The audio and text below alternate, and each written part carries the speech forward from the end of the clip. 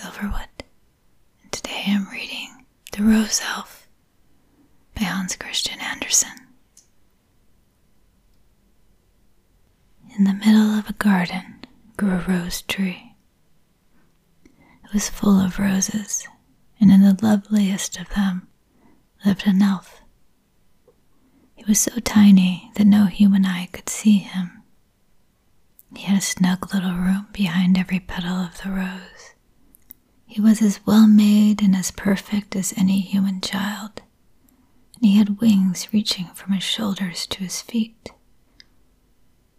Oh, what a delicious scent there was in that room, and how lovely and transparent the walls were, for they were the palest pink rose petals. All day he reveled in the sunshine, flew from flower to flower, and danced on the wings of fluttering butterflies. He would measure how many steps he would have to take to run along the roads and paths on a linden leaf. These paths were what we call veins, but they were endless roads to him. Before he came to the end of them, the sun went down, for he had begun rather late. It became very cold. The dew fell. The wind blew. It was high time for him to get home. He hurried as much as he ever could, but the rose had shut itself up, and he could not get in. Not a single rose was open. The poor little rose elf was dreadfully frightened. He had never been out in the night before. He had always slept so safely behind his cozy rose leaves. Oh, it would surely be his death. At the other end of the garden, he knew there was an arbor covered with delicious honeysuckle. The flowers looked like beautiful painted horns. He would get into one of those and sleep until morning. He flew along to it. Hush, there were already two people in the arbor, a young handsome man and a lovely maiden. They sat side by side and wished they might never be parted. So tenderly did they love each other. They loved each other more dearly than the best child can even love its mother and father. "Still we must part," said the young man. "Your brother is not friendly to us. Therefore he sends me on such a distant errand, far and away over the mountains and oceans. Goodbye, my sweetest bride, for you are that to me, you know." Then they kissed each other, and the young girl wept and gave him a rose. But before she gave it to him, she pressed a kiss upon it, a kiss so tender and impassioned that the rose spread its petals. Then the little elf flew in and leaned his head against the delicate, fragrant walls, but he could hear them saying, "Farewell, farewell." And he felt that the rose was placed upon the young man's heart. Oh, how it beat! The little elf could not go to sleep because of its beating. The rose did not remain long undisturbed on that beating heart. The young man took it out, and as he walked alone through the dark wood, he kissed it passionately many, many times. The little elf thought he would be crushed to death. He could feel the young man's burning lips through the leaves, and the rose opened as it might have done under the midday sun. Then another man came up from behind, dark and angry. He was the pretty girl's wicked brother. He took out a long, sharp knife, and while the other was kissing the rose, the bad man stabbed him. He cut off his head and buried it with the body in the soft earth under the linden tree. "Now he's dead and done with," thought the wicked brother. "He will never come back any more. He had a long journey to take over the mountains and the oceans where one's life may easily be lost, and he has lost his. He will never come back, and my sister will never dare ask me about him." Then he raked up the dead leaves with his foot, right over the earth where it had been disturbed, and he went home again in the darkness of the night.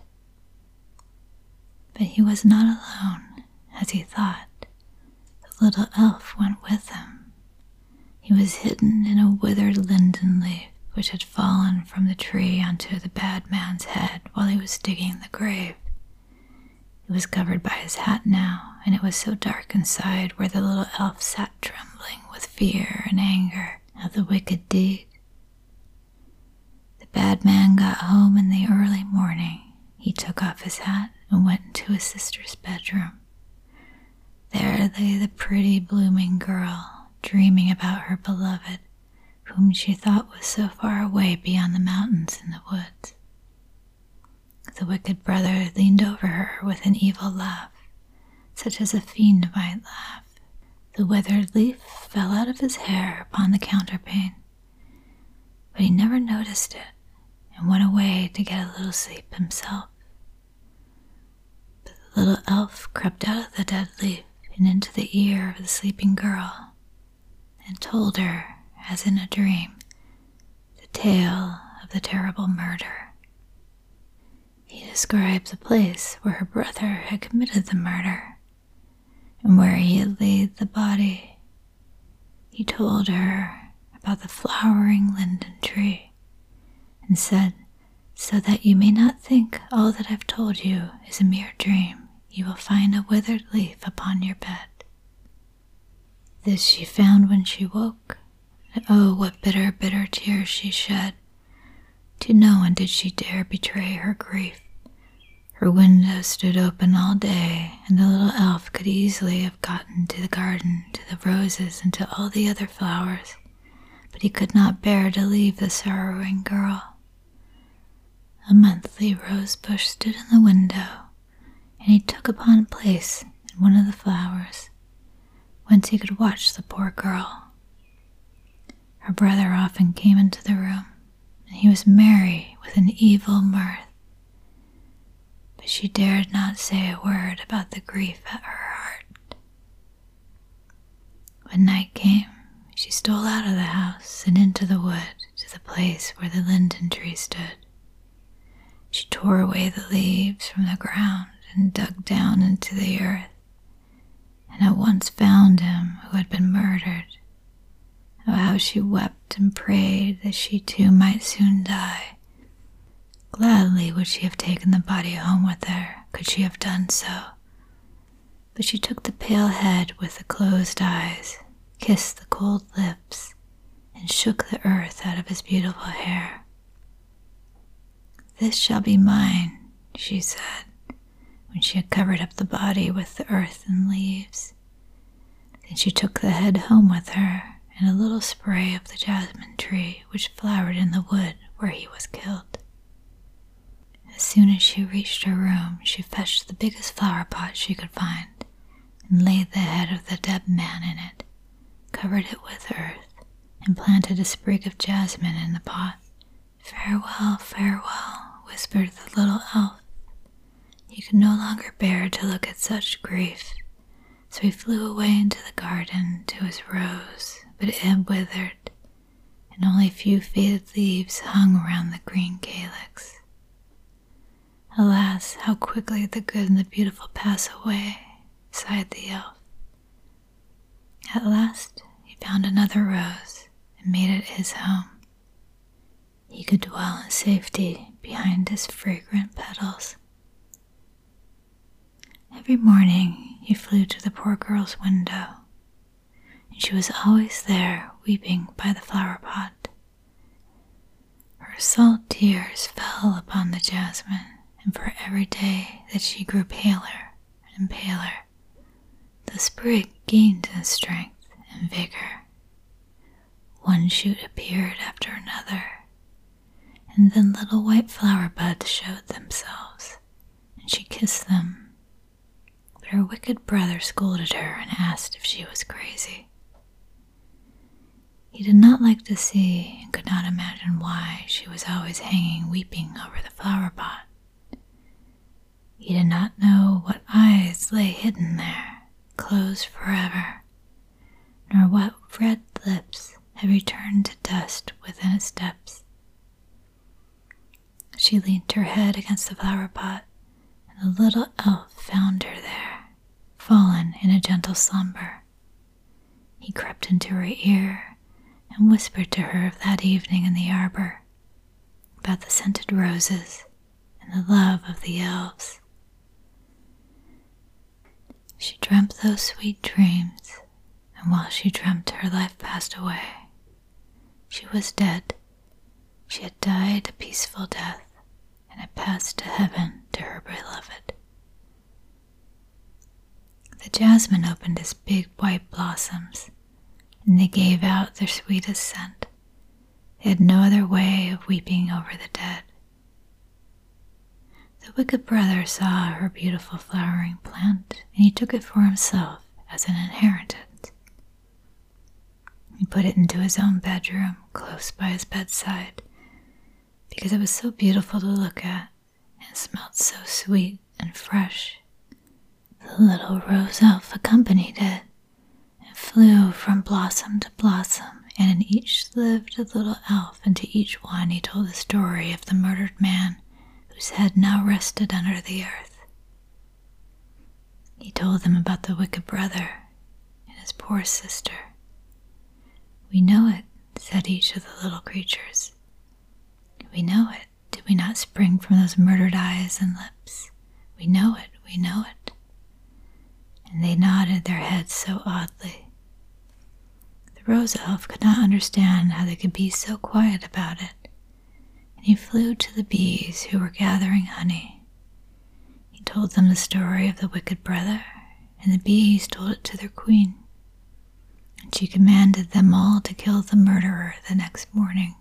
But in the night, the first night after his sister's death, when the brother was asleep in his bed, close to the fragrant jasmine tree, every blossom opened wide its petals, and out of every flower stepped invisibly, but armed each with a tiny poisoned spear, the little spirits from the flowers. First they took their places by his ear and told him evil dreams. Then they flew over to his mouth and pierced his tongue with their poisoned darts. "Now we have revenged the dead," said they, and crept back again into the white bells of the jasmine.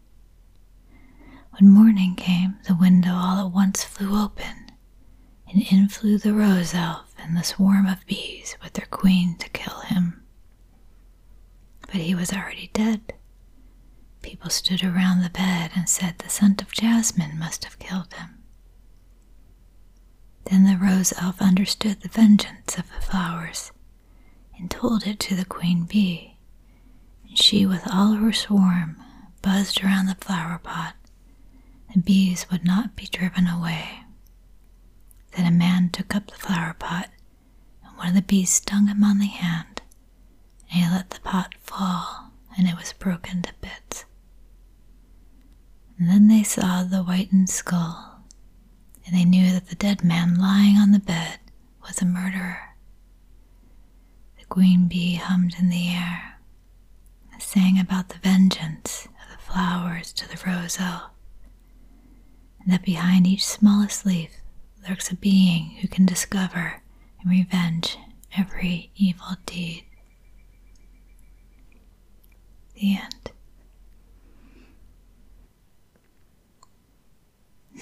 I like that one. It's weirdly dark. I hope you enjoyed it. If you did, feel free to subscribe